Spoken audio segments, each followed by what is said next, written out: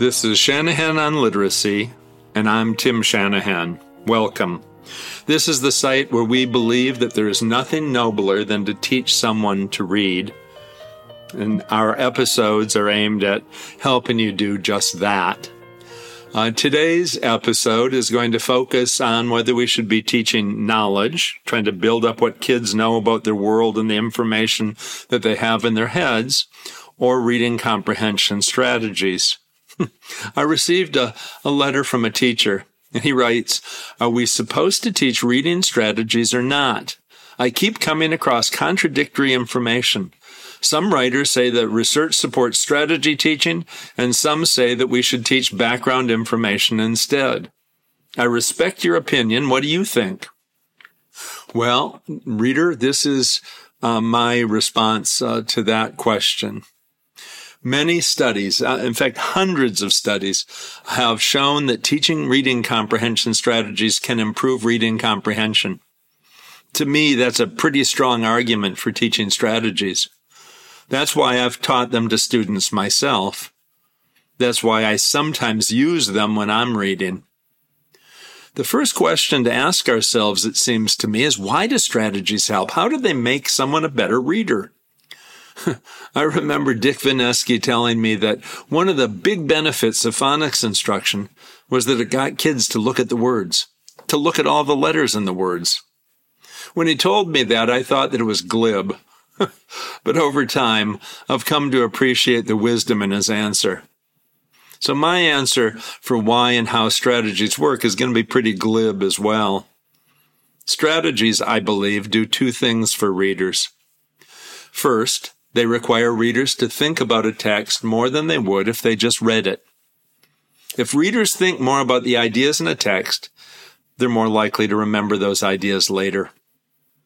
Strategies serve the purpose of slowing you down. It takes more time to read a text and implement a strategy than to just read the text alone.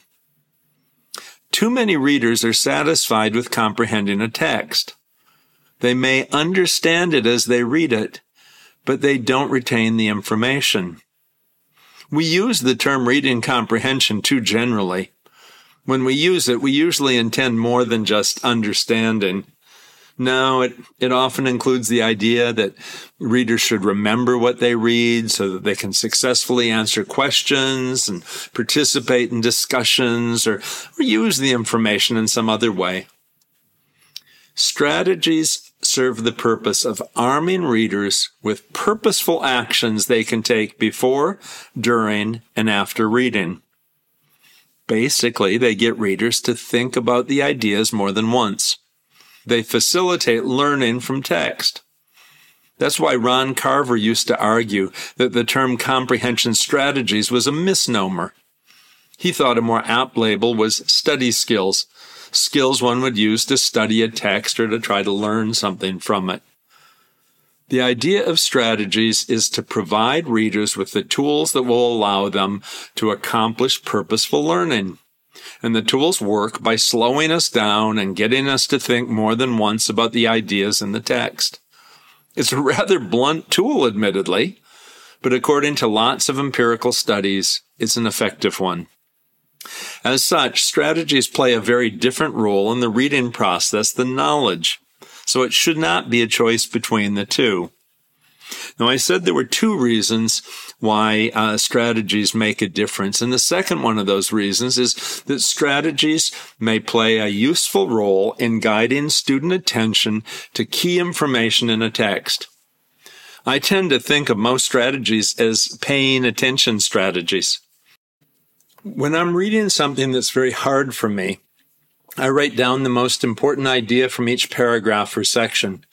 That ensures that I pay attention to all the key ideas without the details distracting me.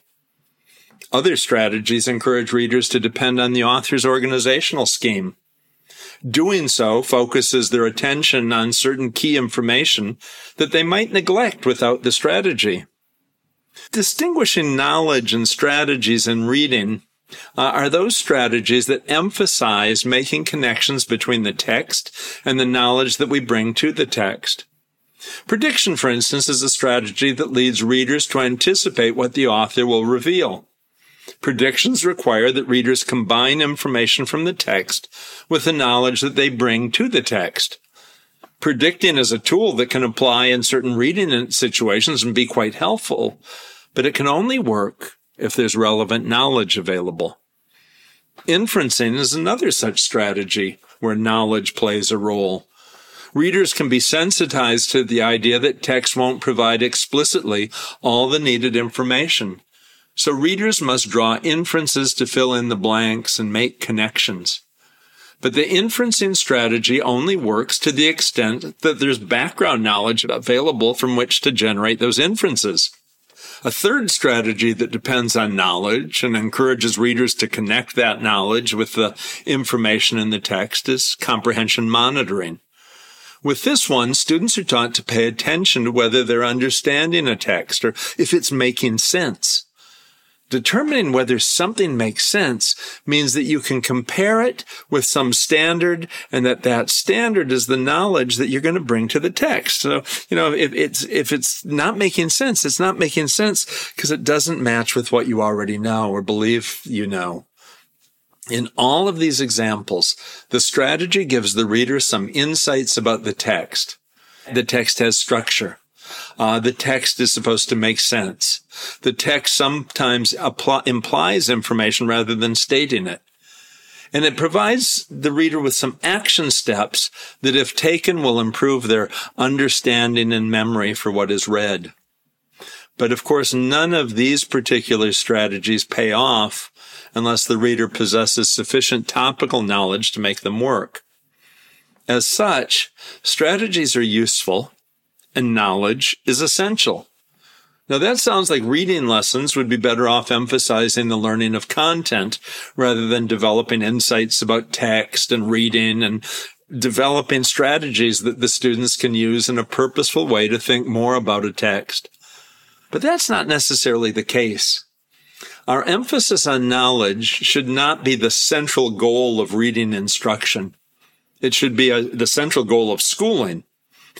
Kids should read texts in their reading lessons, and those texts should be worth knowing, and they should be held accountable for the content learning that can be gained from such text. So you might be using a text with the idea that you're going to use it to teach a particular strategy and have kids practice the strategy, and that's fine, but we want the kids to also come away with the content of what they're reading in that practice session.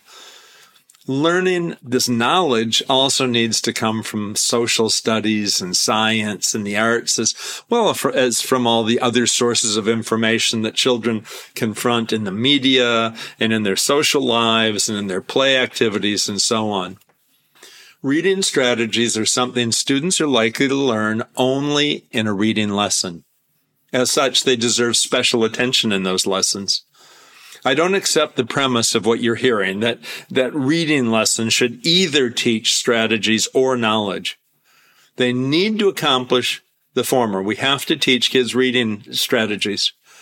And they contribute to the latter. They help to add to what boys and girls know.